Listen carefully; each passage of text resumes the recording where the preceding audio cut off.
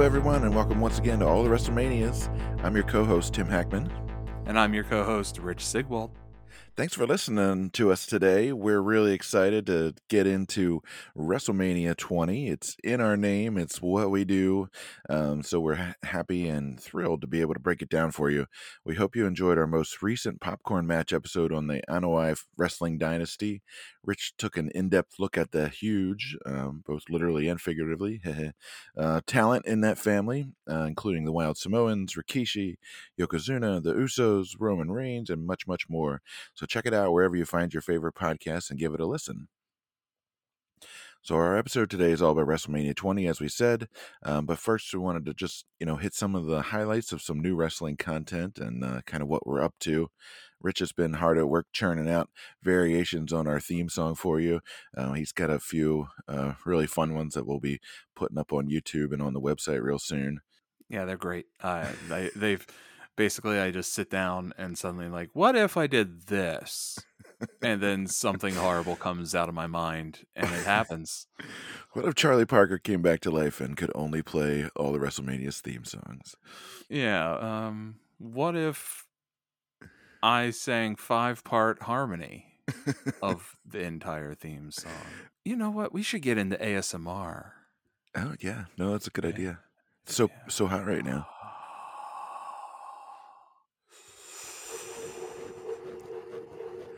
I'm tingling, Rich. Stop it. All right. Well, that's the point. Some other happenings. We're going to be at Baltimore Celeb Fest 4, which is happening in May. I think it's May 15th, I think. There's a lot of really cool people on the schedule to be there. I'm personally very excited about meeting Greg the Hammer Valentine. And Rich, I know you had some guys you were excited about. Yeah, I've already bought my photo op for Sting and for Jake the Snake Roberts. Hell yeah. Yeah, it's going to be awesome. I hope other people will join us there. It'll be a great time.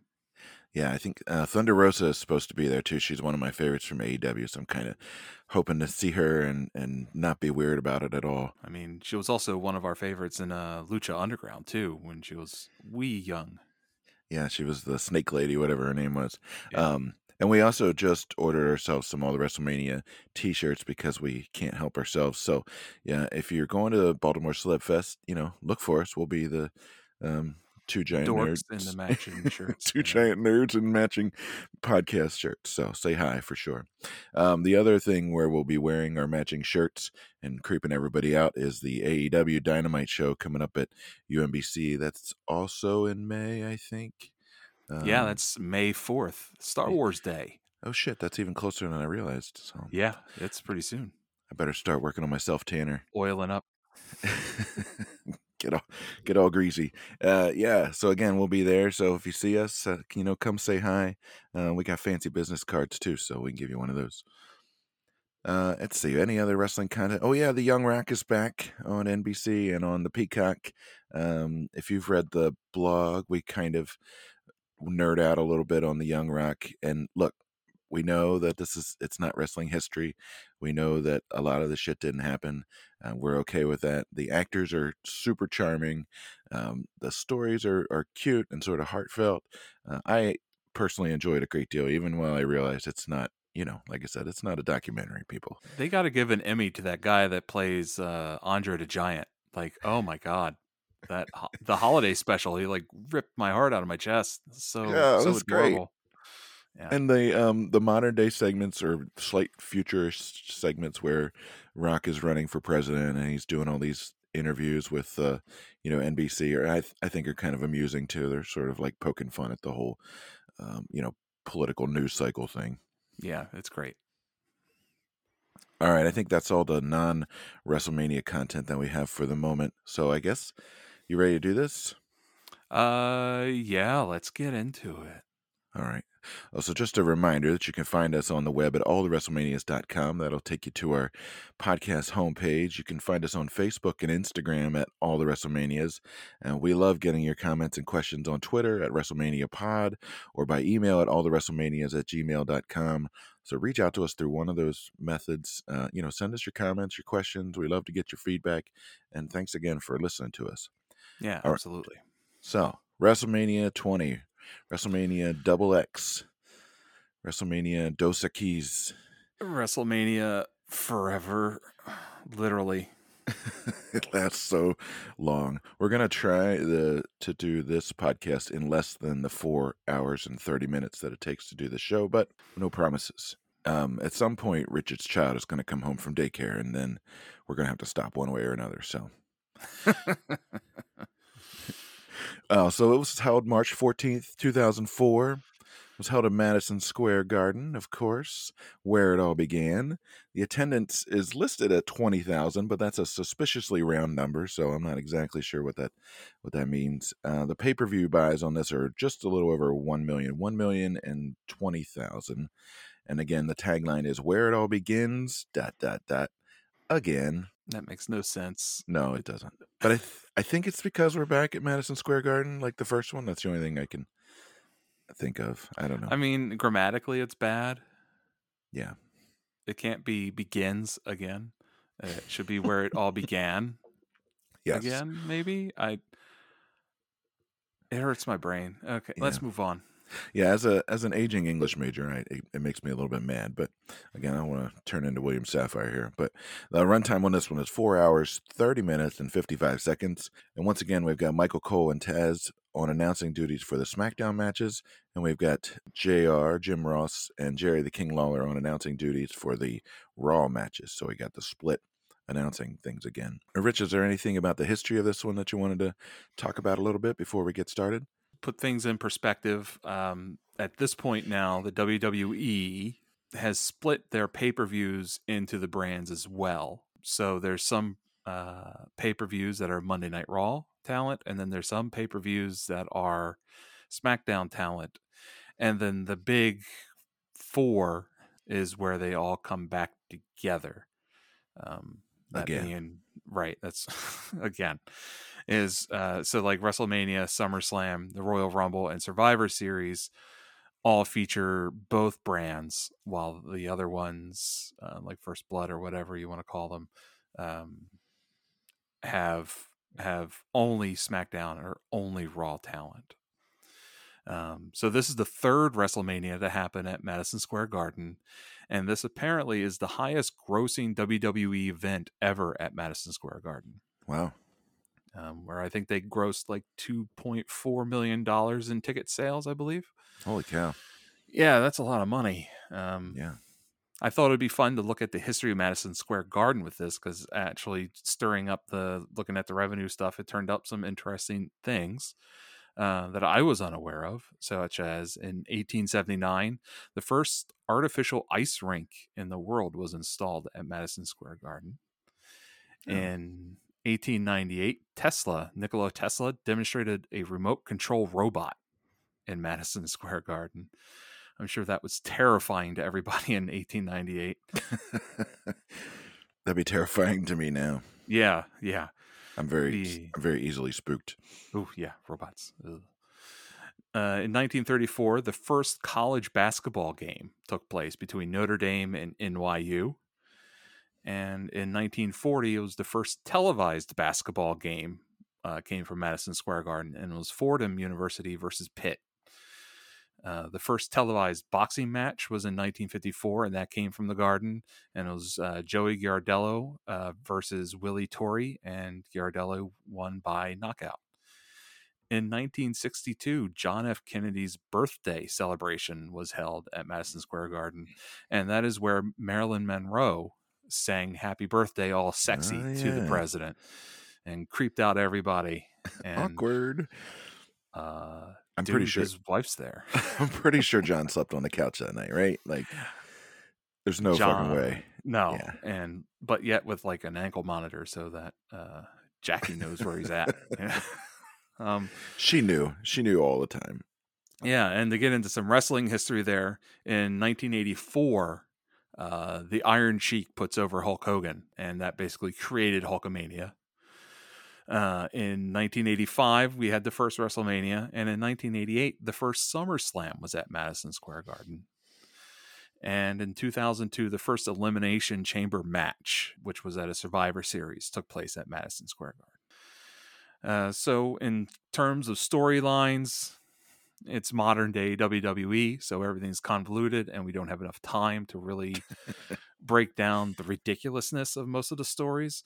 What we will go into is the main storylines for the title belts. So Triple H and Shawn Michaels had fought to a draw at the Royal Rumble, and they wanted a rematch at each other again. But Chris Benoit won the Royal Rumble that year, and that gives him a legit shot at the title. And so, to settle everything and make everybody happy, triple threat match. The Eddie Guerrero versus Kurt Angle story is practically identical to the Triple H and Booker T angle from WrestleMania 19, where Angle doesn't feel like Eddie is a proper representation for the brand and should not be in a champion. Blah blah blah. Eddie comes up from the ghetto and the streets, and he's not legitimate. He does drugs. Blah blah blah blah blah. And that's pretty much where we're at for this WrestleMania. All right. Nice. Thanks for running down the history for us. I just looked up the inflation calculator while you were talking, and the 2.4 million that this show made in 2004 was today would be $3.6 million. So off of a single event, that's pretty damn impressive. That's a lot of money. Yeah, for real. All right, so let's get down to it. The Boys Choir of Harlem does America the Beautiful, and we've talked a little bit before about how we sort of enjoyed these musical beginnings, kind of the pageantry to these shows. It sort of went away for a little while, but I think the big difference here is the Iraq War is in full swing, and so we're all in mandatory patriotism mode. But the Boys Choir does a nice job. The Boys Choir knocked it out. They were great. And it was also very obvious that they had cut the mics that were made to pick up crowd noise so that you didn't have some asshole screaming during the Boys Choir singing. Very smart move by production there. And then you get a little video intro. It's pretty darn ridiculous. Vince is on a dark stage, and you get the voiceover. 20 years ago, one man had a vision. It began here, and it would change our world. I mean, this isn't penicillin. Like, it didn't change the world. I mean, it changed wrestling. It changed sports entertainment. Yeah. Gave us Hulkamania. I don't know if any of those things changed the world, though. First, I have a question. At WrestleMania 19, didn't Vince and Hogan fight to decide who created WrestleMania? That's true. They did.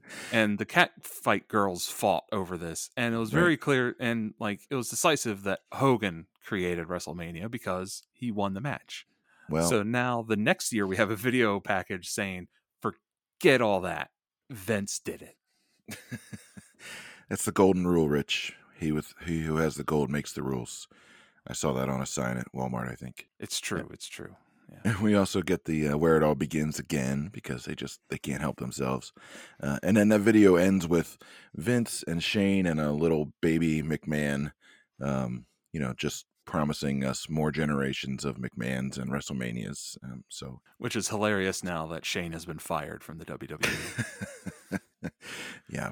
All right. So this is a monster card, like just in terms of length and the number of like special matches and on and on and on. So as we were sort of planning out this episode, I think we both kind of came to the conclusion that we may need to kind of do some skimming of these early matches and maybe less exciting matches to get to the actually better parts of the card. So if we don't talk in depth about your favorite match, we're sorry. You can email us, you can tweet at us, you can get very angry if you want. We don't care. But you need to understand the sacrifice we made to sit down and watch all 4.5 hours of this WrestleMania. And once again, Rich's child will be coming home at some point, and we're going to have to deal with that. So, I mean, at some point I got to cook dinner, and at some point I need to go to bed and get up tomorrow. So, and continue your life. Right. All right. So with that in mind, we got John Cena versus The Big Show to kick things off.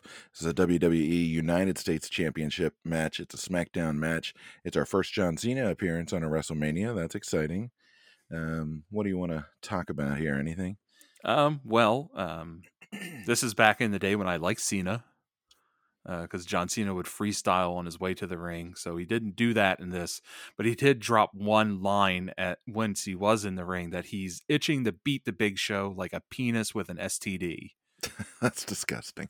I was like, I don't think Again, grammar, I don't think it works that way. I don't. No. Also, how much direct experience does John Cena have with STDs that he's able to make that analogy? Yeah, it doesn't. Ugh, ugh, I don't want to think about that.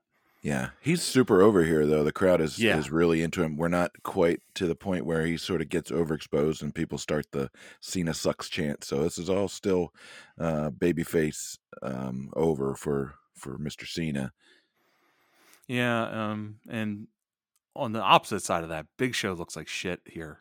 Like He looks awful. he had looked really fit and tight at WrestleMania 19, but just a year later, it's bad.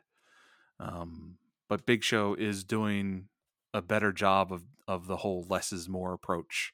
Being a big man, pushing him around, throwing him around, standing on him, pushing on him, punching him, kind of fight as opposed to any kind of real maneuvers. Yeah, I mean, so Big Show starts out kind of on top here, as you would expect, because he's friggin' monstrous, and he beats up Cena for quite a while.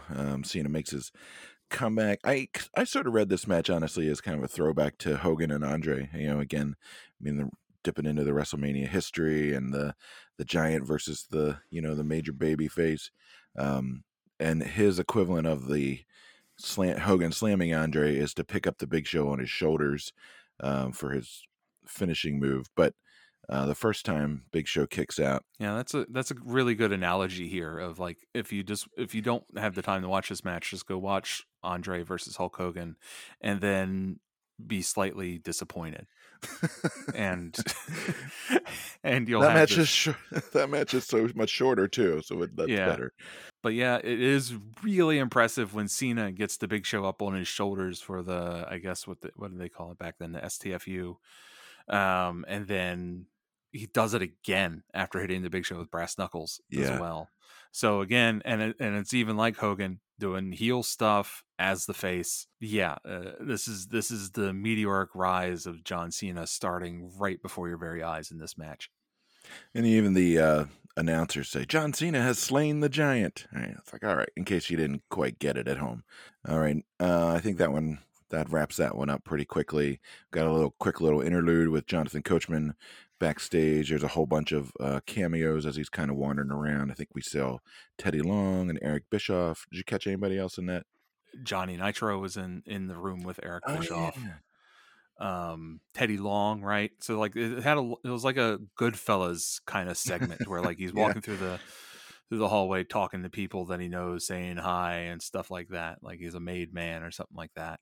Watch out for this Uh, guy over here. Huh? yeah, kind of thing. And then he goes into Eric Bischoff's office, and Bischoff tells him to go find the Undertaker because it's supposedly the Undertaker's there. It's like, well, we know the Undertaker's there. He's on the card.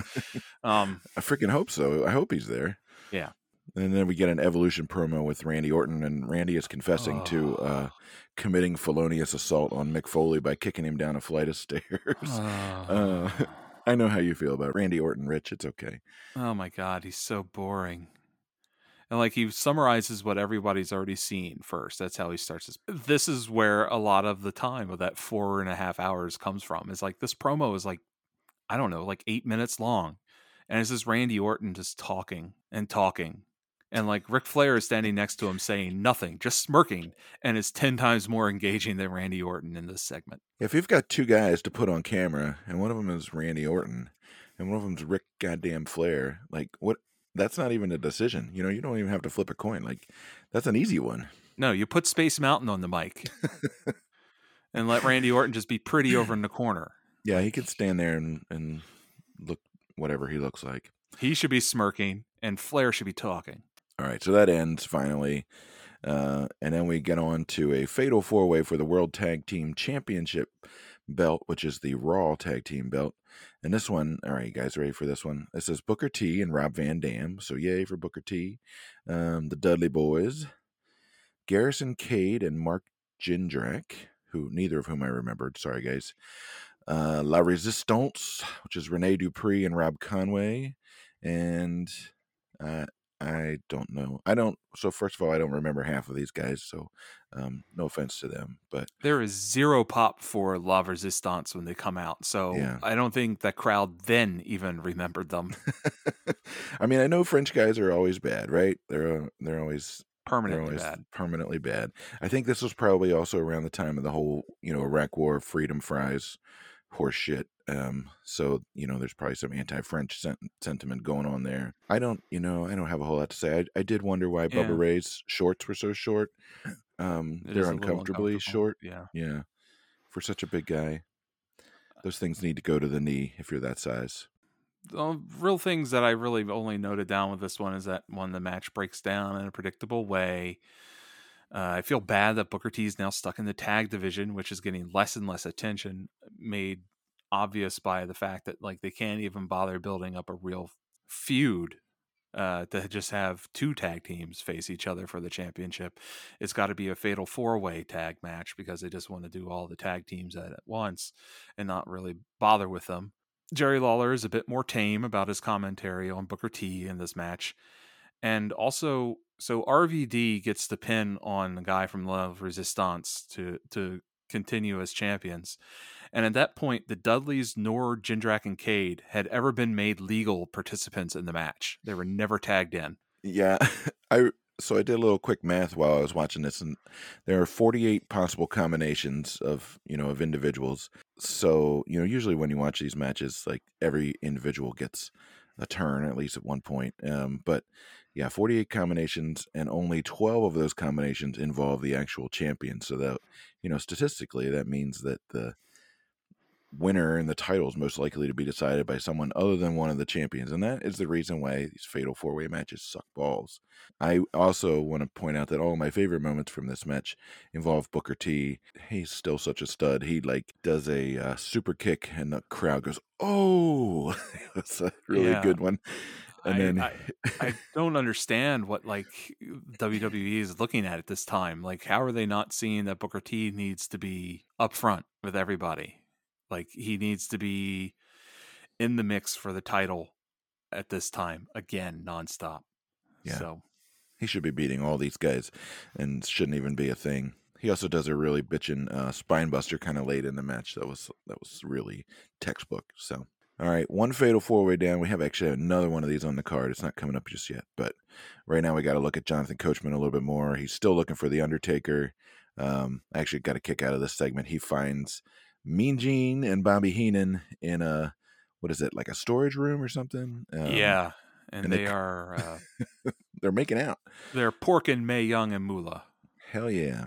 But when they first come out, they were both all disheveled and like kind of looked like, Gene and Bobby might have been making out. I'm like, Yeah, it was kind of like, interesting. that's cool, guys. Go I for ship it. I ship it. it. Yeah, whatever you got to do, man. Yeah. So yeah, then Lawler says, "Oh, they were probably playing Naked Twister, which is not a thing." Jerry, like, just no. No one even plays normal Twister. Are you are you ready for Christian and Chris Jericho? Yeah, I just want to point out that it takes 10 minutes to get from RVD pinning La Resistance to the opening bell of Jericho versus Christian because these damn video promos and interruptions in the show. And it's just like setting the tone for what we get in future WrestleManias of, oh my God, it's so long, and not because there's a ton of matches. That's really bad. I didn't clock that, but that's awful. Yeah. So the video set up for this one is Jericho and Christian are feuding over Trish Stratus. I don't know. She's with Christian, and then she and Jericho are fooling around. There's like a really extra gross close up of Jericho and Trish kissing that made me want to throw up. I don't know. It's just a bunch of shenanigans. It doesn't matter. But I do, I was sort of hopeful for this one. There's just two, really talented, athletic guys. I like the Canadians. Yeah. Um, I don't know. What do you think? I noted that like JR mentions how Jericho probably isn't keeping count of how many WrestleManias or matches he's been in. But then it turns out JR is actually wrong, that we've learned that Jericho has kept an immaculate record of every match that he's ever been Yeah. in. And he rates himself too. Yeah, It's like, "Oh, that was a 5-star match." Like, "All right, Chris." they're all 5 stars. Just like how we think all of our podcast episodes are 5 stars. Right. Well, that's because they are. But not all of Chris Jericho's matches are 5 stars. No. Chris Jericho was Dave Meltzer before Dave Meltzer became Dave Meltzer today, where he just thinks everything is that he likes is great. Everything's amazing. I did think that there was some interesting storytelling in this match.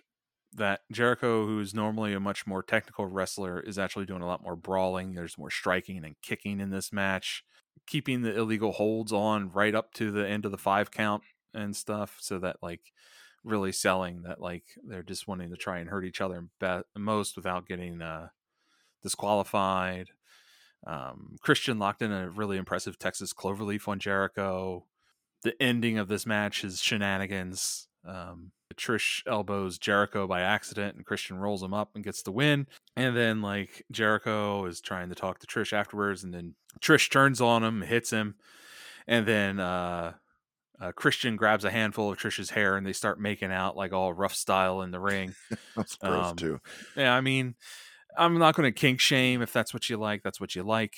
But it was kind of weird, and like the crowd is super hot now that Trish has turned heel. Well, so I mean, the way I read that was that the whole thing was a work, right? Even like all Right. of her messing around with Jericho was even a work. So I mean, that's commitment, you know. Like, I mean, I assume they at least got to third base, you know, all for just to Just bamboozle him in WrestleMania. So right. Just to make him look like an idiot. yeah, I mean, he Well, doesn't really need much help there. But he doesn't. um, the other move that I wrote down for this one is when Jericho gets the walls of Jericho, but Christian is real close to the ropes and the edge of the ring, and they both kind of spill out like while they keep the hold on, Oh which I yeah, thought that was really pretty cool. that was probably one of the more impressive moments of this whole WrestleMania. Yeah, and I think you observed maybe last time or the time before that Christian has a derp face, and it hasn't gotten any better for this one.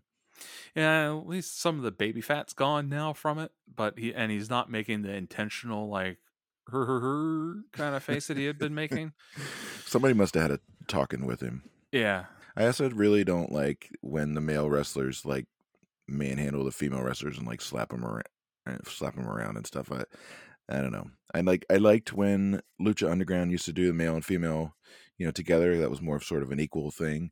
There's some pieces here where like Christian like kind of just slaps Trish around. Just I don't know. It just always comes across as ugly to me, and I don't care for it.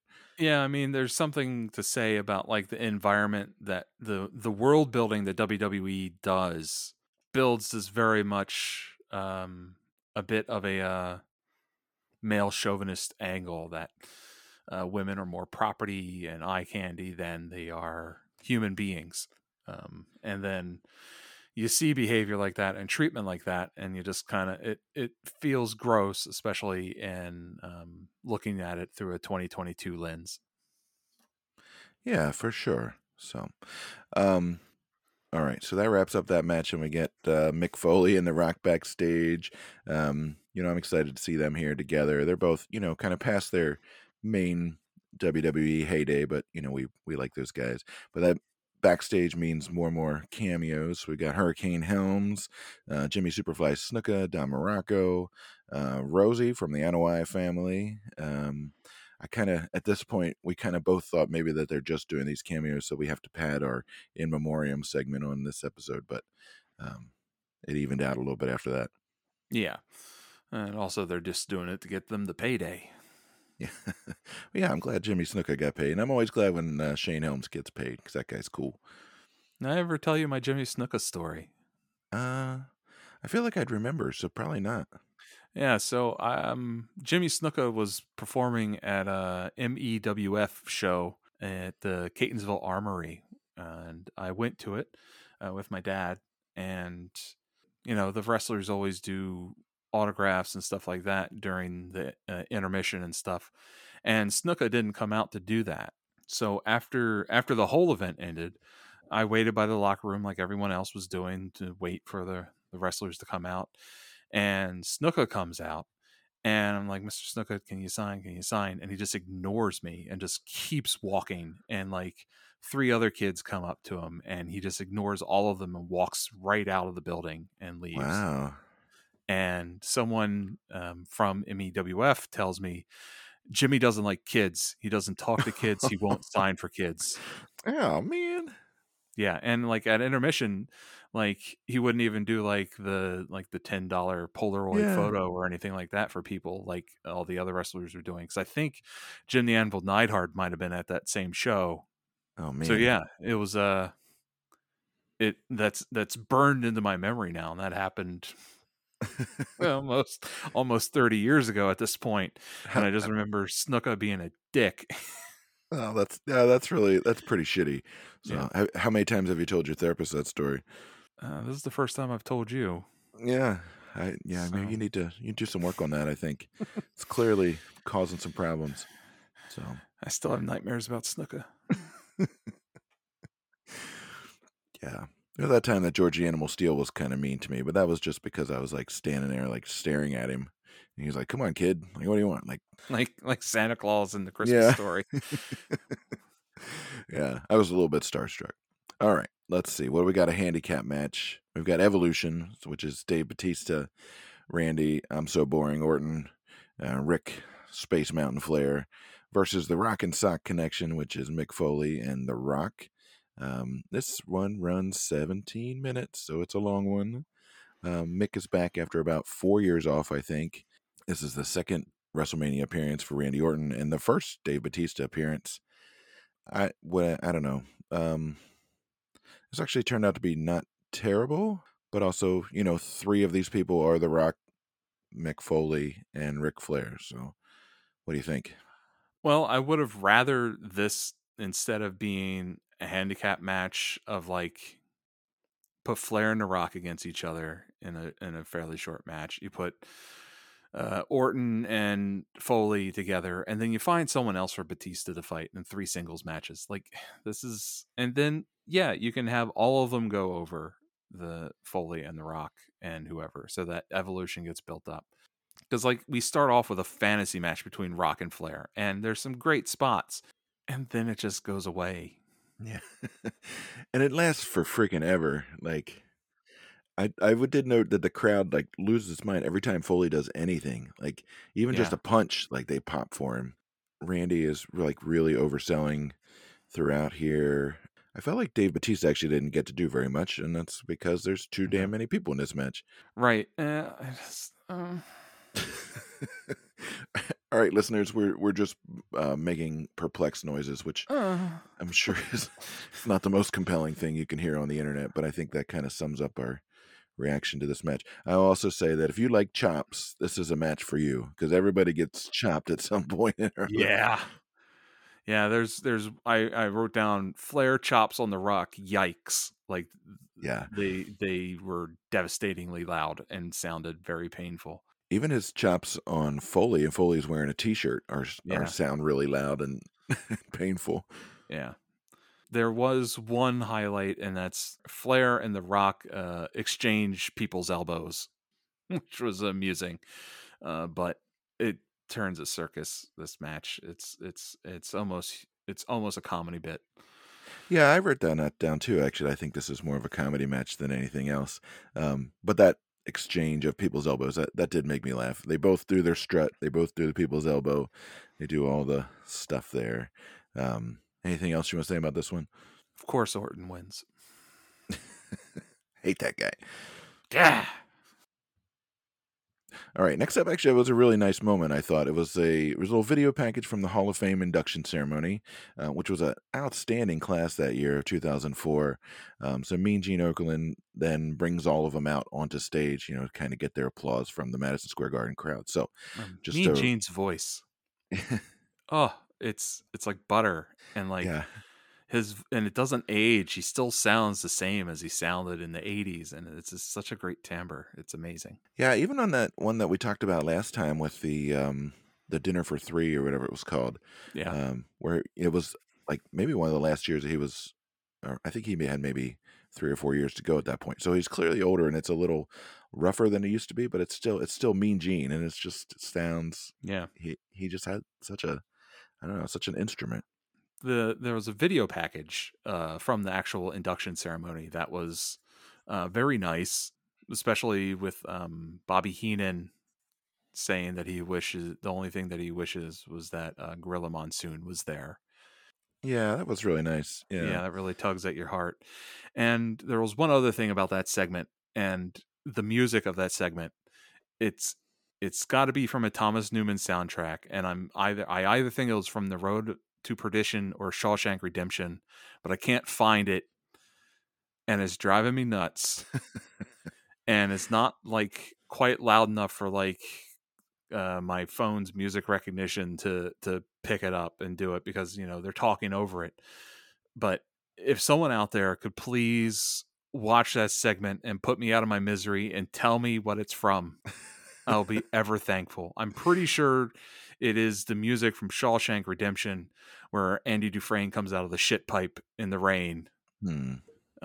or that moment, or from that around that scene. But I can't quite pinpoint it. So please, please, please, please help Wow. me.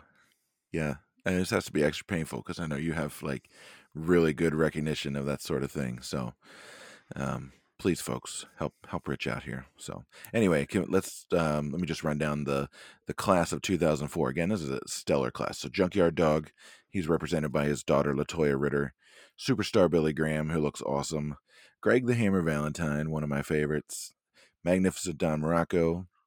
Big John Studd, who's represented by his son John Minton Jr.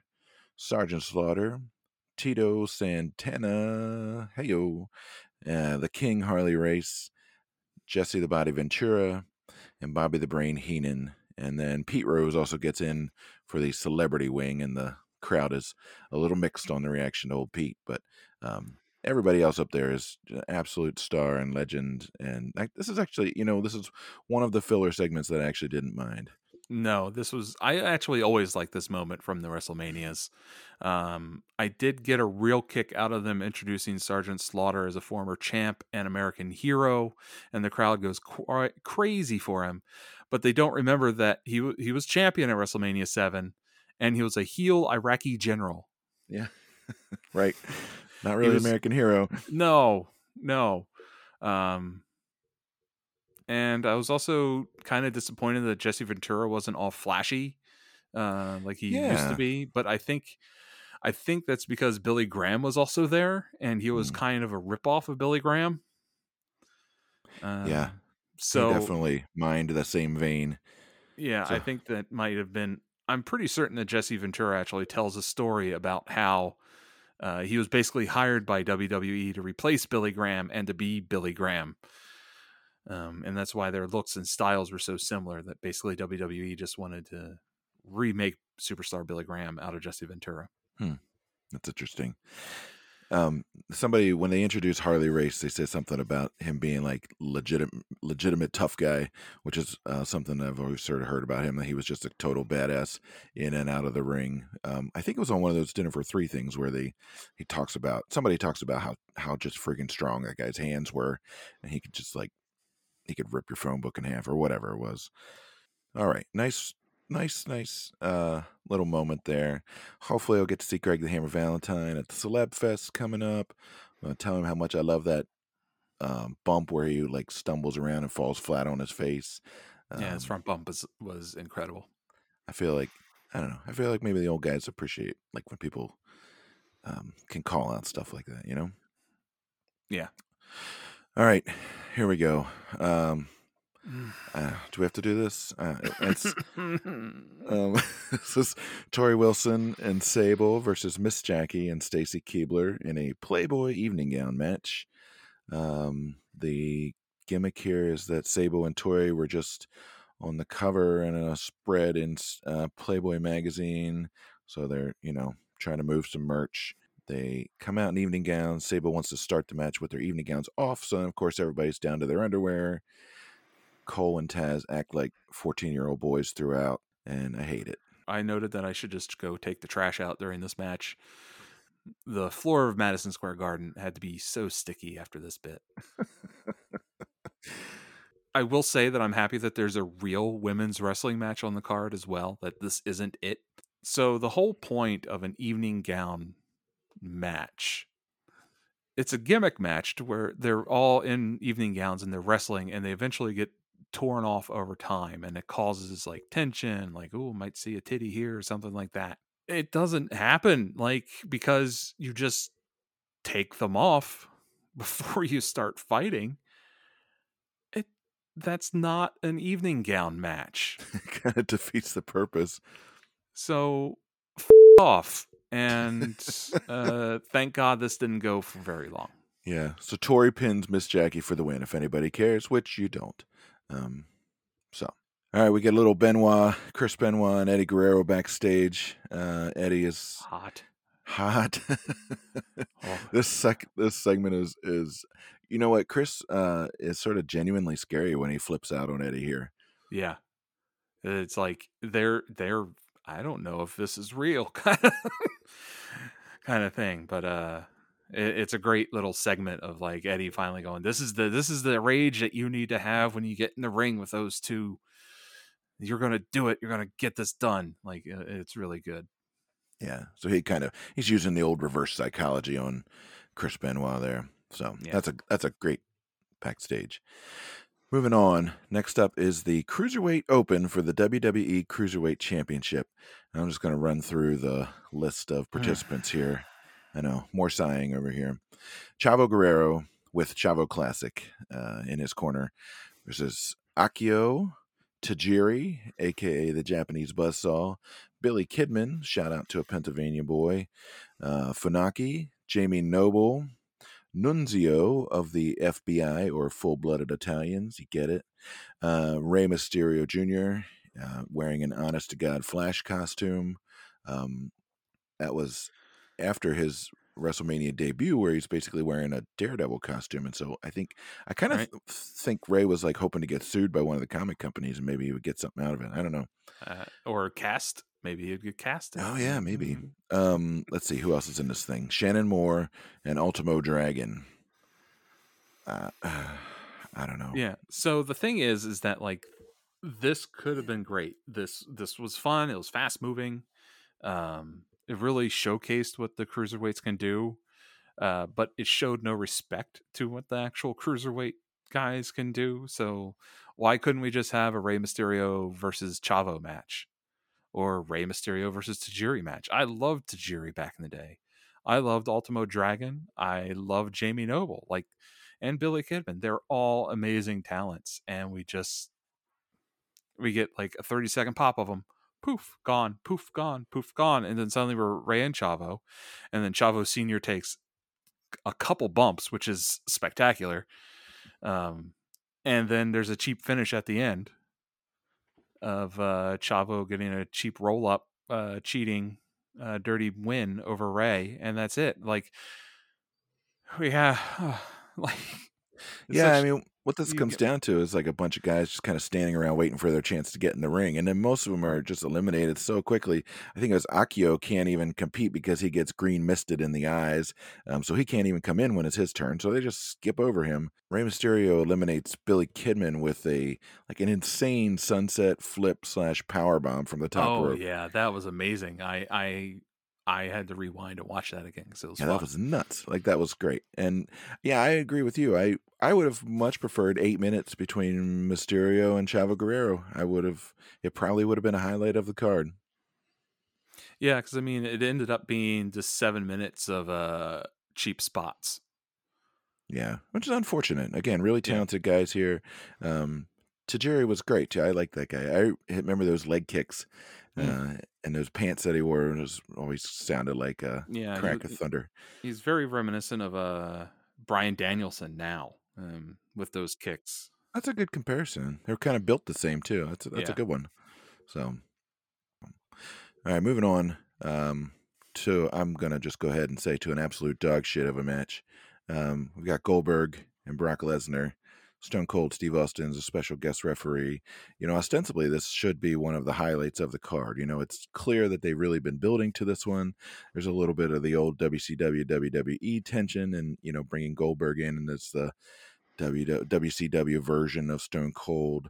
Um, Austin has some role to play in sort of the shenanigans to get this going. He sets Goldberg up with a ringside ticket so that he can run into the ring and spear Brock. Like I'm pretty sure that's not legal, um, and that allows Eddie to steal the title. But unfortunately, none of that really translates to what actually goes on in the ring here. Right. So this is also a match that gets ruined by the internet. Um, all heat and tension gets sucked out of this match because the news breaks that Brock Lesnar was leaving WWE to go to the NFL to try his hand at playing for the Minnesota Vikings. And so you have somewhat cheap heat built already just from the involvement of Stone Cold. And there's some really neat segments that lead up to this. Like Lesnar starts driving around on Stone Cold's 4x4 and chugging beer and stuff like that, kind of like a mocking of them. But then this news breaks, and the crowd just isn't having it. I mean, it's a savvy New York wrestling crowd, and they all know that Brock is gone, so there's no real consequence to this match. Um, and you have you have two things, and you have this pairing of this is a disaster. So Brock can't shoot wrestle with Goldberg, Right.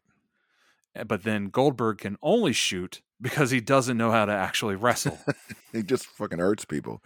So you have one of the most talented real wrestler people in this match against the person that has absolutely no clue what to do except for pick them up and deliver the jackhammer and spear. And that's exactly what happens here. Lesnar hits his F5, kicks out. Goldberg hits a spear and a jackhammer and a 3 count. The whole thing's very perfunctory. I mean, it starts really, really slow. They're circling. They're trying to build up the tension. But honestly, the crowd, like you said, they're not having it. No. There's a "this match sucks" chant, I'm pretty sure, at one Yep. point. Then there's, of course, then "you sold out" chants for Lesnar. And there's just nothing happening here. Yeah. It's a whole thing's a big disappointment, honestly.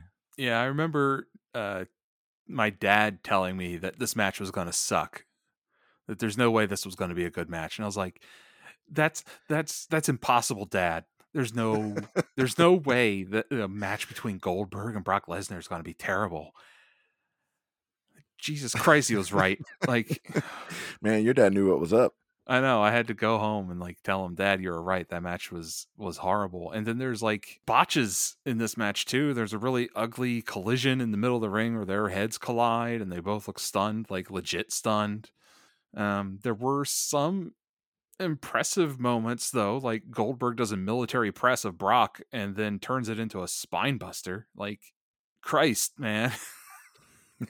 Like, Yeah, that's just physical strength, though. That's not yeah. necessarily like, wrestling prowess. I mean, the And most talented guy in the ring here is Stone Cold, right? And he doesn't get to do anything. So he's just kind of prowl around the edges. And he's also a non-factor in this match, which is right. a fascinating choice given that, they've set him up as sort of making all this happen and coming up with the machinations to make this match happen. And then he he just hangs out. So I have a conspiracy theory about this, like that Stone Cold wants to kind of sabotage this match, because if you're watching, like the "you sold out" chant is happening, and like it's somewhat there. It's present, but it's not dominant. And then Stone Cold uses a subtle little turn of his head to look at the crowd, and then suddenly everybody in that arena is chanting "you sold out" in unison. Oh Like man. he gives like this little cue to the crowd to let them have it. And I think he did that to actually like indicate to them, like, your stare down at the beginning isn't working. Just fucking do it. Yeah. Kind of thing. And I think at that point Stone Cold probably knew that this match was going to be shit and that this nothing's going to come out of it. And so he just kind of lays back and does what he needs to do to get out of there, because Stone Cold is now tied to the shittiest match of all time. Yeah, but I mean, he comes out the best, right? Because after the match is over, he stuns Lesnar and gets a cold beer, and then he hands one to Goldberg, and it sort of looks like, oh, okay, we've got the original Stone Cold, and the Stone Cold clone, kind of closing up the gap here. But no, Goldberg gets a stunner too. So, yeah, I mean, of these three men that go in the ring, Stone Cold comes out looking the best, which, good on him. People talk about Yeah. Hulk Hogan sort of backstage savvy and playing the game and all that stuff, but like Stone Cold knew what was up. He's also all over this goddamn WrestleMania for not having any matches. He is involved in sort of the build up to multiple things that happened on this match, which shows you that I think, even though he wasn't really active wrestling anymore, the WWE knew, like, you don't have anybody at this caliber who can pop the crowd like Stone Cold. And so we need that guy to kind of hang around and sort of give his blessing, sort of, even if it's only kind of implicit to some of this crap that's going on. Yeah, I mean, it's kind of a transition period, and I would argue that that's the same reason why The Rock and Mick Foley are on this card as well. Still, Yeah. they have a power vacuum of such at the top of their card. It's Sean's return isn't quite there. Triple H doesn't quite have the draw that like Stone Cold and The Rock had. Flair's too old. Yeah. Cena isn't there yet. They're ignoring Booker T. So they have no choice but to try and suck The Rock and Stone Cold and Mick Foley back into the realm one more time. Yeah. All right. So last thing I want to say about this match, and I think it'll probably be after WrestleMania 38 till we put this match out. But I'm a little worried that this is going to be what Roman Reigns versus Brock Lesnar looks like when we finally get that match. Like two huge guys who don't quite add up in the ring. I think the difference is, thankfully, that Roman Reigns is much, much more talented than Bill Goldberg, obviously, and that Brock Lesnar has had a lot more years of experience at this point about how to put an actual wrestling match together. So that stuff might save it, but And they're both more over. So if they do have a long stare down at the beginning of the match, it's going to build up the crowd as opposed to you sold out. yeah. So, watch her say all this stuff, and then right before WrestleMania 38, news will come out that Roman Reigns is leaving WWE to become Aquaman permanently, and he's never going to wrestle again. And then we'll have a full-on repeat. So, Yeah. good thing Stone Cold will be there And to, Lesnar can see how it feels. All right, so let's put that match away because that was hot garbage. Let's move on to another fatal four-way because we've only had one of those so far. Well, before that, though. Oh, I'm sorry. Go ahead. So we have a flashback of old WrestleMania to where they advertise where the next WrestleMania is going to be. Oh, I missed it. Yeah, so they advertise where WrestleMania 21 is going to be, which is something that we hadn't seen them do in a while. And then they set off fireworks from the roof of Madison Square Garden, which I'm sure everybody that lives in that neighborhood really loved. 3 years after 9/11, mind you. Right, right. And then Vince McMahon comes out, not in character. Blah blah blah. Thanks to crowd. This is where it all begins again. Fuck you. Okay. We get it. I must have been pooping during that bit. I mean, So, it's a good time to go poop. yeah. All right. Back to this next fatal four-way. You may want to go poop while I run down the lists of participants here. We've got Too Cool, which is Rikishi and Scotty Too Hottie, versus the APA, of course, Bradshaw and Ron Farouk Simmons. Holla. The Basham brothers, Danny and Doug Basham, and the world's greatest tag team, Charlie Haas and Shelton Benjamin, formerly Team Angle, I think, right? I just wrote down I'm getting really tired of this WrestleMania. I That's wrote all. down just nothing going on here, and that this is continuing the demonstration that WWE just doesn't give a shit about tag teams at this point in time. The only real note that I made about what's happening in this match is one that Shelton Benjamin tries to do a belly to back suplex on Rikishi, which is hilarious. It does not work. Ill-advised. And then one of the Bashams, I can't tell the difference between them, so Basham, he takes a stink face from Rikishi, and Michael Cole declares that the stink face is a WrestleMania tradition. I don't This is think that's Rikishi's true. first WrestleMania since appearing as the Sultan at WrestleMania 13. Yeah. But it's a WrestleMania tradition. Are Fuck you you, Michael Cole. I caught you again. What a liar. Are you sure about that? Didn't I feel like he gave a stink face to like Mae Young or one of those ladies at a previous. No, I don't think so. Oh, I don't okay. think he had been anywhere at a WrestleMania between 13 and 19. All right. Or Well, 13 and 20, right? we'll put our research department on that.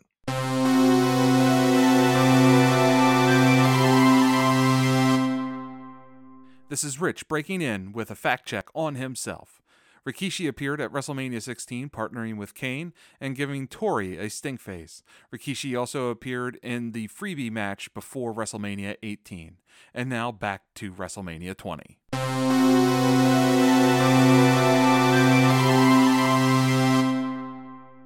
Yeah, Rikishi and Scotty win this one so that they can do their dance.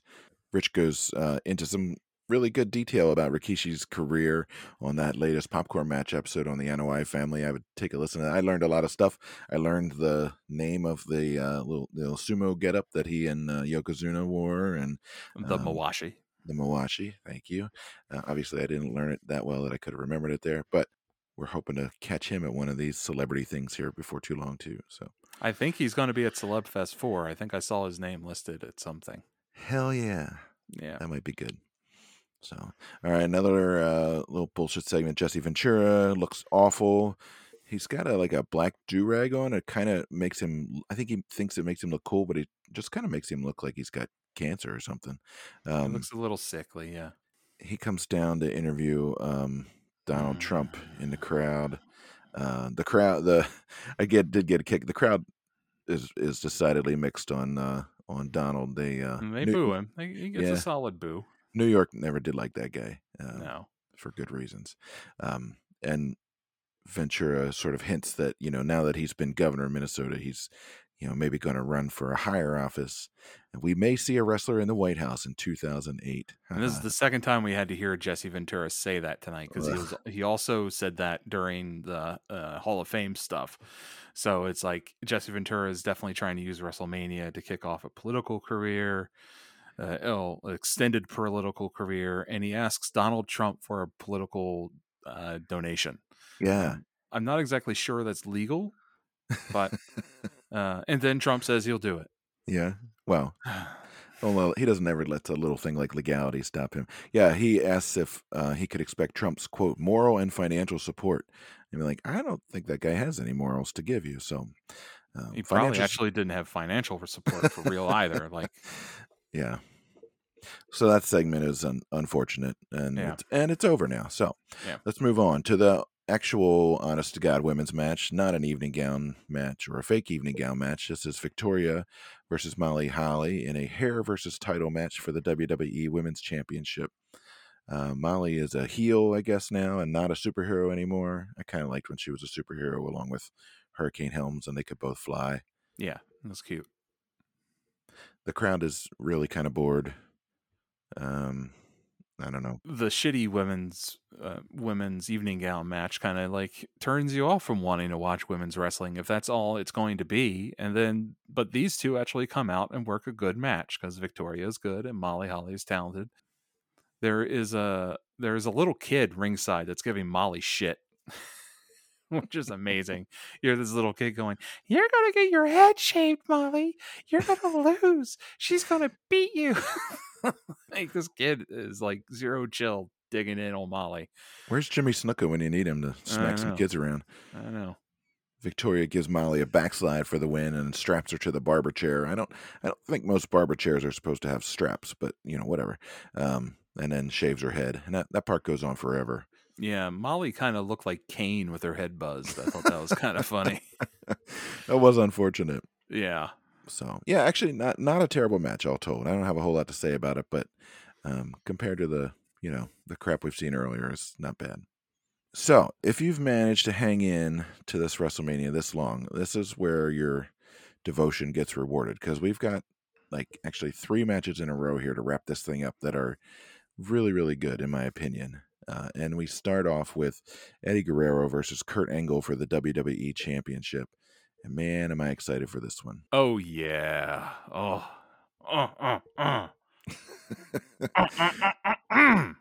That's Yeah, Rich's happy noise as opposed to his exasperated noise from earlier. So this one's delicious. You got 2 guys that know how to wrestle, and they're going to wrestle, and it's going to be great. And you just know it's going to be great. And because like the setup for it's great, the story's great, and then while they're introducing Eddie Guerrero to come to the ring, you can still see them out on the ramp breaking down the barbershop set or the head shaving. Like, find a Right. different camera Yeah. angle, run a little video promo while they get rid of that set, so that like Eddie gets a proper introduction or something mildly respectful. Well, so now you guys are in a rush, right? Like Right. after 3.5 damn hours or whatever it's been at this point. Yeah, there's really good "You Suck" chants in time to Angle's music, which I always appreciate. The crowd is split between "Let's Go Angle" and "Angle Sucks" chants, which I also appreciate. Both of those things can be true. You can want Angle to go, and you can also tell him he sucks. Yeah, this is a work of art, actually. So the one that kind of comes to mind immediately was the Angle versus Benoit match from WrestleMania 17, and that was similar in that it was highly technical and Kurt Angle is being awesome. I would say this one is much more like pro wrestling than technical, if you know what I mean. But I mean, Benoit is much more of a mat technician than Eddie Guerrero is, but Eddie Guerrero does know his stuff, and he does keep pace with Kurt pretty well. But it's clear that Kurt is outworking him. But you would expect that, and that's how it should be, just because we still know that Kurt Angle is an Olympic gold medalist in like amateur shoot wrestling. So Eddie should not be able to beat him on the mat, and that totally makes sense. And so they really do a good job with that. There's a super great exchange that ends with a missed frog splash, Yeah, and like Eddie gets a second win when Angle's is trying to punch him as opposed to like really wrestle. Once it turns into like strikes, Eddie's like, oh well, now we're fighting from the street, I can deal with this. And I felt like Angle must have gone back and watched some of the tapes of Chris Benoit and Eddie Guerrero fighting each other in WCW, because if you haven't ever watched some of their matches from like Nitro and stuff, give yourself a little treat. Take some time to sit down with the cock and go watch them. that's the Peacock, ladies and gentlemen, the streaming service. Just to clarify. Yeah, that sequence that ends with the frog splash, that was really awesome. So Eddie's sort of like sitting on top of the rope and Kurt keeps trying to like climb up and punch him in the head or whatever. And he does it like twice and Eddie like pushes him off and Kurt takes these like full back body bumps off of the rope after being pushed off. Those were awesome. There's German suplexes that you mentioned. There's some snap suplexes from Eddie that are just friggin' badass. This was fantastic. One of my favorite moves here was where Kurt tries to pick Eddie up for the angle slam, which has him sort of going across Angle's shoulders. But Eddie kind of like swings around his neck and then hits a DDT on him. And Oh he yeah. does manage to hit the frog splash after that one. Eddie Guerrero has 4 different counters to the ankle lock in this match. And the last one is the most genius that he has. And so there's a moment, Angle's out of the ring, and we see Eddie loosening the laces on his boot. And Taz brilliantly is filling in that, you've been in that ankle lock so many times, it's possible that his ankle is sprained or even broken and it's swelling up, and he's trying to relieve that pressure by loosening his boot. And so Angle gets back in the ring and slaps that ankle lock right back on. But then we see Eddie wiggle and he puts his foot up against Angle's chest and pushes. And suddenly Angle is just standing there holding Eddie Guerrero's boot, and he's confused and he gets rolled up for the pin. That was such an awesome finish. And the other thing that Eddie does is he rolls him up and he like wraps his legs around Kurt, like sort of to his backside, and hooks both of his feet on the ropes. Like it was incredible. It was sort of reminiscent of that Macho Man finish that we talked about on the Wrestling Classic, where he does like 3 things at once in the Yeah. course of falling off of the ropes. That was such a great finish. That was one. Actually, I think that's probably maybe one of my favorite finishes I think I've ever seen in any wrestling match. It's so creative. It also really fits into, the gimmick or the image that Eddie is sort of constantly portraying, right? Which is that he's this guy, he'll resort to dirty tricks if he has to, and Nothing in the rules say he's got to keep his boot on, yeah, no, for sure. Well, and throughout the match, Kurt keeps going back to that ankle lock, and Eddie keeps flipping out of it, right? So Right. he knows that when Angle gets back in the ring after he's been sort of knocked out there outside, he's going to go directly for the ankle. He knows which ankle he's going to go for. That was brilliant. I mean, I Yeah. think I don't know. I can't say enough good things about that match. Yeah, there's nothing really to fault that match, and it was even like the perfect length too. Like Yeah. they had just the right amount of time. Total runtime on that one was 21 minutes, which sounds long, but compared to, say, the 17 minutes for the Rock and Sock Connection versus Evolution, it's no time at all. Just flies The right evening by. gown match felt longer than that match. So Yeah. No, that was fantastic. All right, so that's one excellent match to wrap up the show or slide into sort of the end of it here. The next one's coming up, and we've got The Undertaker back with Paul Bearer versus Kane. You're going to have to oh, try to keep it under control. man. Um, so, you guys know if you've listened to this or read the blog that Rich is a huge Undertaker fan and that he's an even bigger fan of the sort of the original Dead Man Undertaker. So Rich might flip out here, and we can't really be responsible for anything that goes out in this episode. But just if you have small children, it might be a good time to put the podcast on the Yeah. headphones or tell them to go play with their Nintendos or whatever it is kids do these days. So So I mean, we got to set it up with the story of like Kane gives this promo that's amazing. He's just shitting all over the Undertaker's American Badass gimmick. That like you sold out, you abandoned me in the darkness, you left me again. I can't believe it. You might be a badass, but you're actually weak and a wimp, and blah blah blah blah blah. And so then we get Kane. Now he comes out to the ring and he's standing in the ring, and then suddenly the lights go out, and you hear the "Oh yes" of Paul that Bearer come over the PA. that garden crowd flipped its wig when he does that. Oh And I mean, I yeah. kind of flipped my own wig if I had one. This like eerie like chanting music, and like these guys in robes carrying torches comes out and lines the aisle, and the crowd is dead silent. Like they can't believe what they're seeing. And then the Undertaker's bells start tolling, and then you just kind of see the Undertaker again. Like you don't even see him walk out. He's just there in front of the video wall, and he's kind of dressed in like an updated version of his old gimmick of like he looks like an old west Undertaker kind of thing that you would picture out of like Deadwood, but in like leather with a leather duster. The moment he shows up and look at him, you just know that Kane is fucked. Yeah. This is not going to end well for him. No, and like there's smoke and the lights are out, there's black lights and there's guys with torches, and like shit's about to get real for Kane real quick. And as like the Undertaker's making his way to the ring, you get these camera shots of Kane and his face, and Kane screaming, "You are not real. You are not," like he's like shitting himself, and like the crowd just goes ballistic. So I think for all the theatrics and all the, just pure friggin' theater, I give got to give kudos to Kane and Glenn Jacobs for acting his ass off. He's like, yeah, he said, "You're not real." He said, "You're dead." He said, "I buried you," and he's flipping out. He's got his mask off here, so usually you don't get any kind of facial reactions from him. So, but he's really selling up. So Rich had kind of given me a heads up that the dead man was coming back here for this WrestleMania.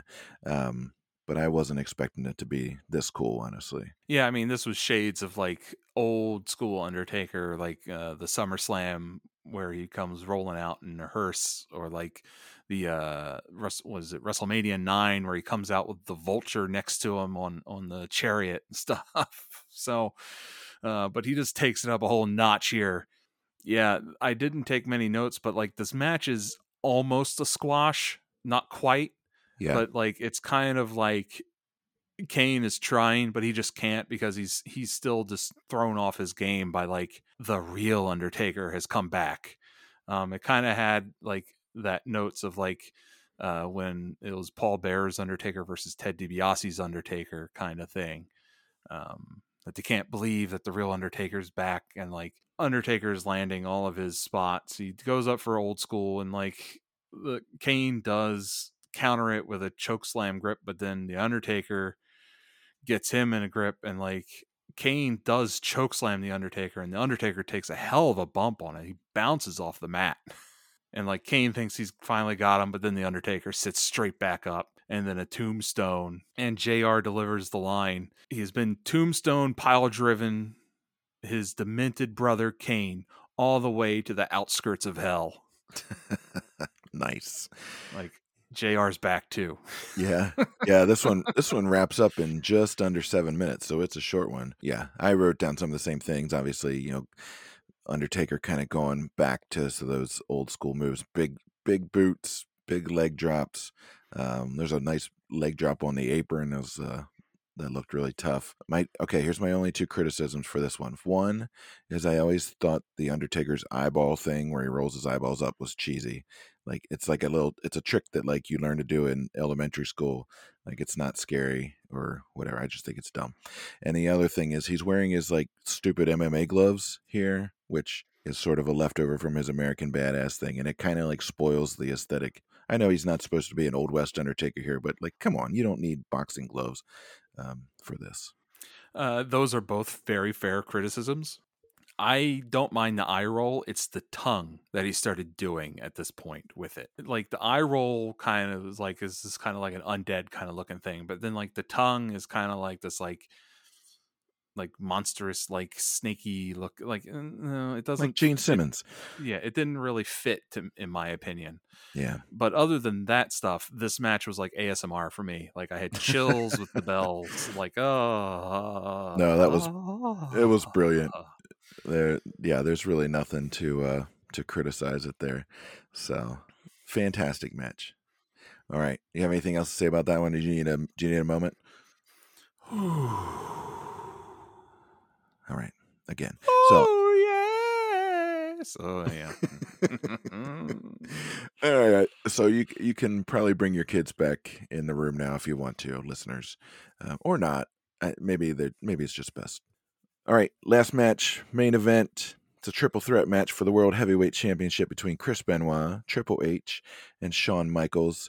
As Rich mentioned at the top of the show, the setup for this one is a Triple H and Shawn Michaels are feuding, but Chris Benoit won the Royal Rumble, so he actually should have, kind of dibs on the main event at WrestleMania. So, to settle everything, because this is how things work, they're going to do it triple threat. And there's a stipulation here that Triple H doesn't have the champion's advantage, so he can't sort of just keep the belt by count out or disqualification. So somebody's got to win this one. Chris Benoit won the Royal Rumble. He spent 62 minutes in the ring in that Royal Rumble.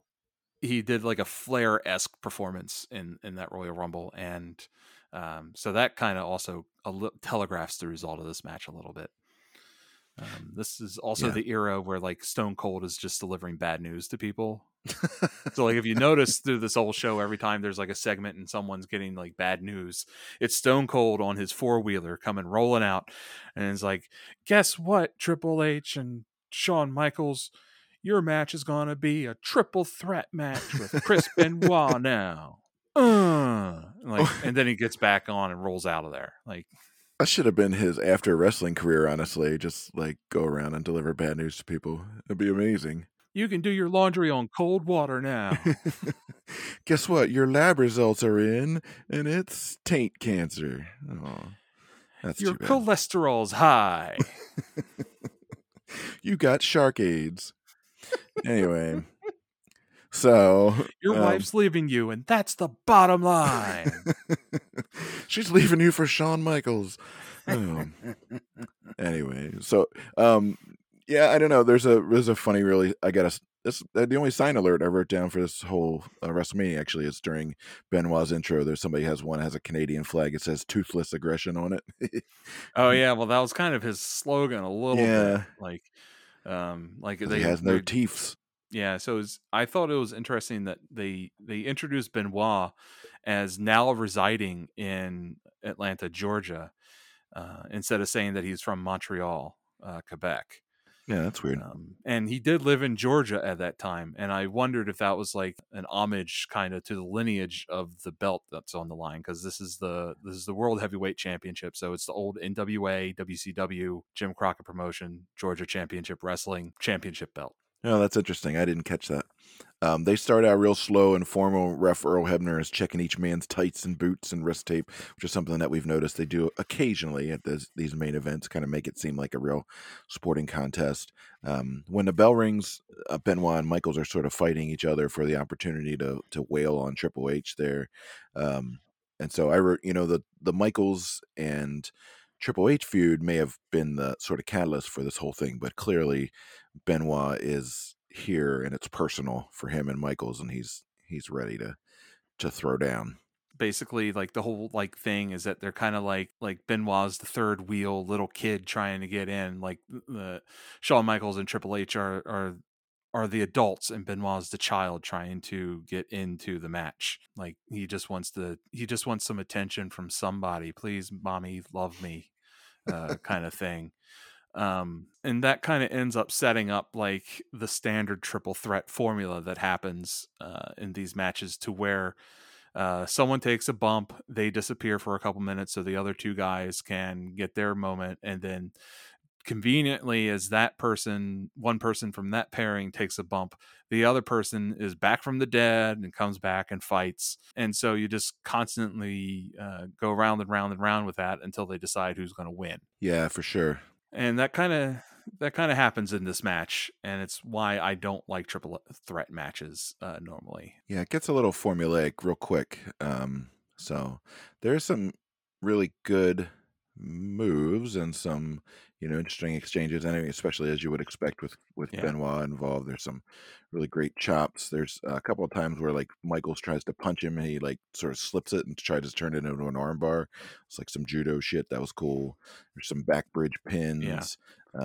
He nails 3 German suplexes on a row on Michaels. That was really nice. Yeah, after Shawn tried Yeah. to do it to him, and the crowd booed Michaels like crazy for trying to do it. And then my normal complaint with Shawn Michaels is that he oversells, and he oversells the suplexes Yeah, for that last Benoit. one he kind of like pops But up.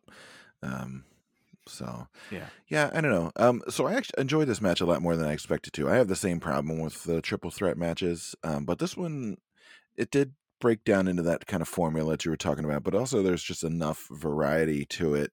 And honestly, like Chris Benoit is just so damn talented that like that he's so good. it kept it It was going. so good. So like Sean does his like flip over the corner thing and whatever, but then Benoit tries to put the sharpshooter on, and when he can't quite get it, he just catapults Sean into the ring post, and Sean comes back bleeding like crazy. I didn't.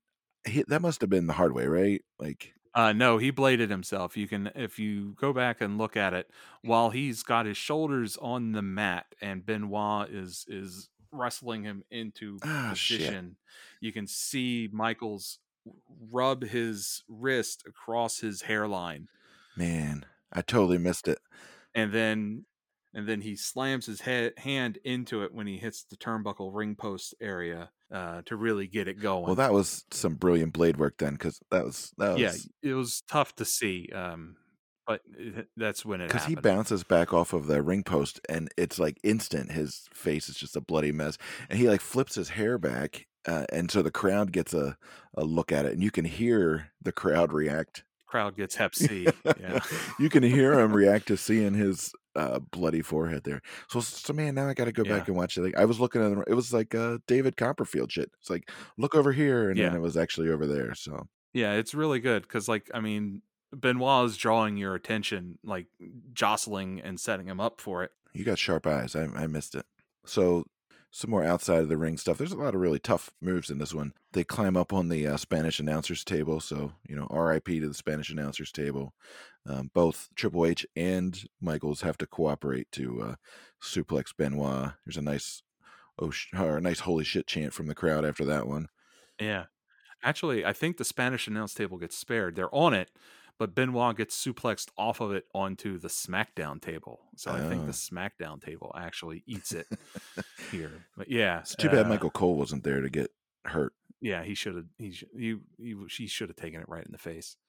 JR does a really good job of selling Benoit's injury through the commentary off of that suplex, and it's interesting that like Triple H and Shawn Michaels both believe that Benoit has been neutralized at that point, so they just head back to the ring and they start fighting like crazy as if Benoit doesn't exist anymore, which has been kind of like the whole story of this whole match. So like while it does fall into that kind of like formula that triple threat matches tend to, it is helping tell the story. Like Benoit keeps trying to force himself into the story and trying to force himself into the action and be the center, and it's just not working.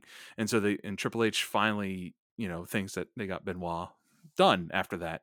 But of course they don't. Then also this is something else that WWE does in a lot of their matches that I don't like, and that a wrestler lands the finisher, but they don't have the energy to get the pin. And this one was especially egregious because Triple H was in charge of the whole like attack against Shawn, and then like pedigree Shawn, and it looks like it should just be done, but Triple H then flops over onto his back and is done. Dude, you were just going a million miles an hour a second ago. Like, I don't understand how now how you don't have the Well, he's energy tired now. to just lay on Yeah. top of him.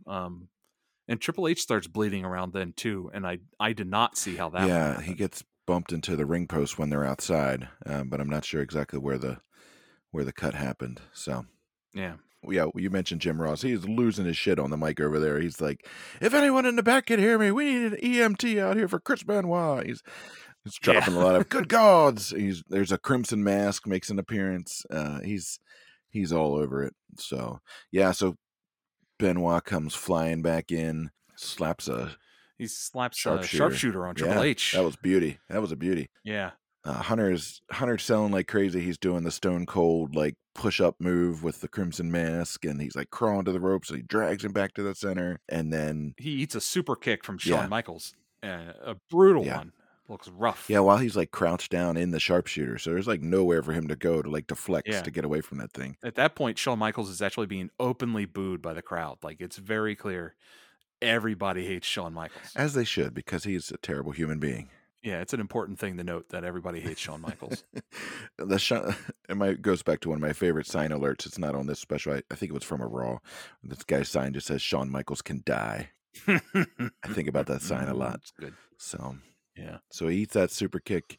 Then Benoit locks, I think, Triple H into the crippler crossface and is screaming like a banshee maniac. Like, oh, it's so yeah, good. he actually reverses a pedigree to get into that move, which was brilliant. Yeah. And then that's when he does this like cool thing where he like flips over Triple H and to move him away from the ropes.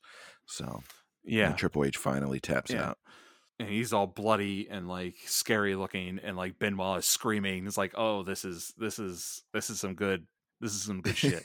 Yeah, it was amazing. And then Eddie Guerrero comes down and like embraces his friend, and he's crying, and Chris Benoit's crying, everybody's crying. The mailman and dogs are embracing, and I was crying, Rich was crying, his child was crying, my dog was crying, everybody was crying. Of the three at the end of this WrestleMania, that one was better than I expected it to be. It's probably not my favorite of those three. So maybe it's Yeah. time to talk about actually what do you think was your best match for this WrestleMania? My favorite match was Kurt Angle versus Eddie Guerrero. It has a clever ending, great storytelling. There's impressive mat and ring work. It had everything. I can't really think of anything to fault that match. Yeah, no, it was stellar. I kind of went back and forth between that one and the triple threat match, but I got to go with you on the Eddie Guerrero versus Kurt Angle. So fantastic work from those guys. Fantastic storytelling. That, like I said, that finish was top notch. What was your worst match? I went with the Playboy Evening Gown match, but it was actually really close between the Rock and Sock Connection versus Evolution. And mainly just because like you lure Mick Foley and The Rock back to WrestleMania and that's what you do with them. The match was technically better than the Evening Gown match, especially when it wasn't really an Evening Gown match because they all decide just to take their gowns off beforehand. Like, were they all rented from David's Bridal? And that's why? And like WWE didn't want to pay for them?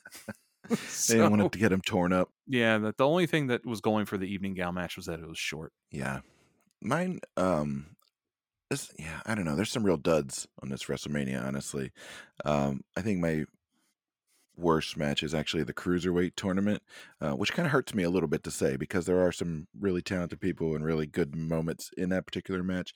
But as you said, it's Mm. just such a waste of all the guys who are involved. I would much, much rather have had, again, 8 minutes of Rey Mysterio versus Chavo Guerrero. This just felt like a fucking waste of time and like just kind of made me mad. Yeah. I mean, I think it's a demonstration still of them having that their roster is so bloated and full because of the WCW acquisition still that even splitting into two brands wasn't enough. They could have started NXT now at this point and put the cruiserweights into NXT and had a very engaging, great television show themselves. Yeah. They could have called it like WWE International or something. Yeah, something. But then they would need another 2-hour television spot somewhere Yeah. to do it. So, All right. What was your oh shit moment for this one? oh yes. I mean, the whole Undertaker's entrance I knew really it. is my oh shit moment, and I don't need to diatribe on that again. I So, knew it. I knew that's what you were going to pick. of course, there was. Of So course. funny. Yeah, well, and you're out of tissues from before, so we don't want to get back into it. Mine, I think, was Sean getting that color out of nowhere, honestly, off of the ring post, and then the crowd getting their first look at his bloody head when he swings his hair back, because it all Oh yeah, happens like in like such a like quick succession that it was actually a really interesting moment. it's a great Yeah. blading moment. It's probably one of the best things that Sean has ever done that I've liked, that I've seen. Like, it was great. It was great that he made himself bleed. All right. So overall review and star rating out of 5. I'm giving this one a 3.5.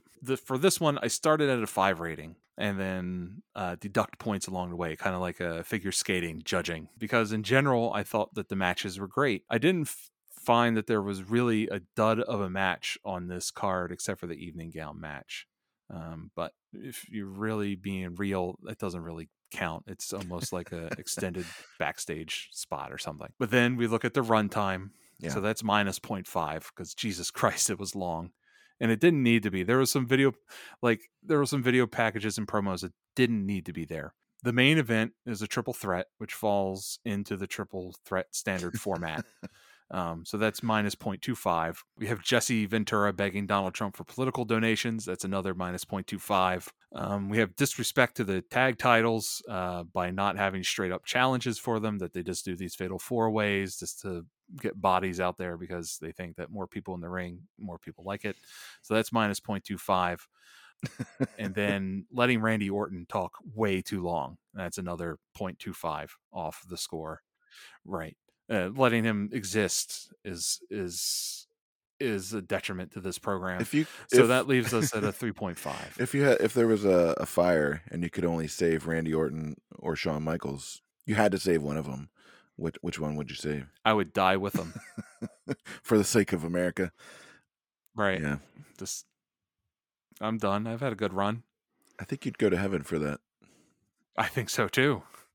Good answer. Good answer. Yeah. Um, How about you? I What's your rating for I this one? like that system. I like the points deductions. I may have to try that for the next one. Maybe I'll do that for WrestleMania 38, and if I get to 0, like I just get to stop watching, right? Yeah, so I mean that means you'll probably be done within the first hour. Yeah, hell yeah. All right, this is a great plan.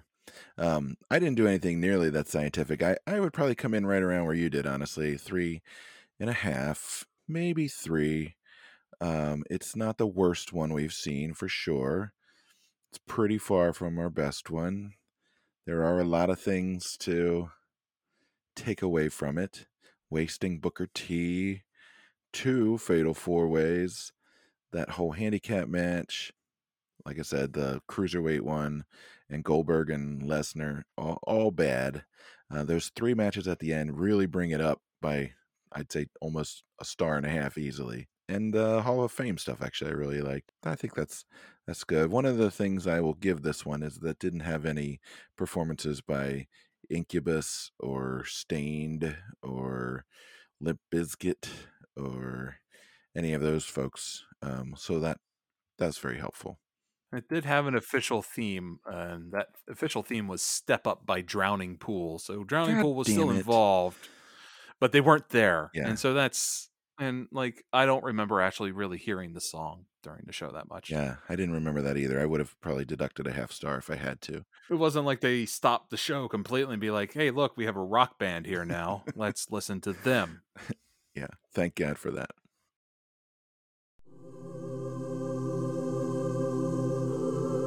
Time for our in memoriam segment. So, as we always do, we like to pay tribute to the men and women featured in the episode who are no longer with us. For WrestleMania 20, that is, I'm going to say Chris Benoit and Eddie Guerrero at the top as the MVPs of this WrestleMania. Both amazing talents. I'm really sad watching them here that they're no longer with us. The rest of the in memoriam for this one are Matthew Rosie, NOI, Paul Bearer, Garrison Cade, real name Lance McNaught, Fabulous Moolah, Howard Finkel, Salvador Guerrero III, aka Chavo Classic, Bobby the Brain Heenan, Junkyard Dog, Mean Gene Okerlund, King Harley Race, Superfly Jimmy Snuka, Big John Studd, and Mae Young. So we thank you once again for listening. We really hope you've enjoyed this review of WrestleMania 20. Remember to visit our podcast website for older episodes and other content, including some of Rich's amazing theme music work at allthewrestlemanias.com. You can find us on Facebook and Instagram at All the WrestleManias, and follow us on Twitter at WrestleManiaPod. For now, we're your co-hosts Tim Hackman. And I'm Rich Sigwald. Saying so long, everybody.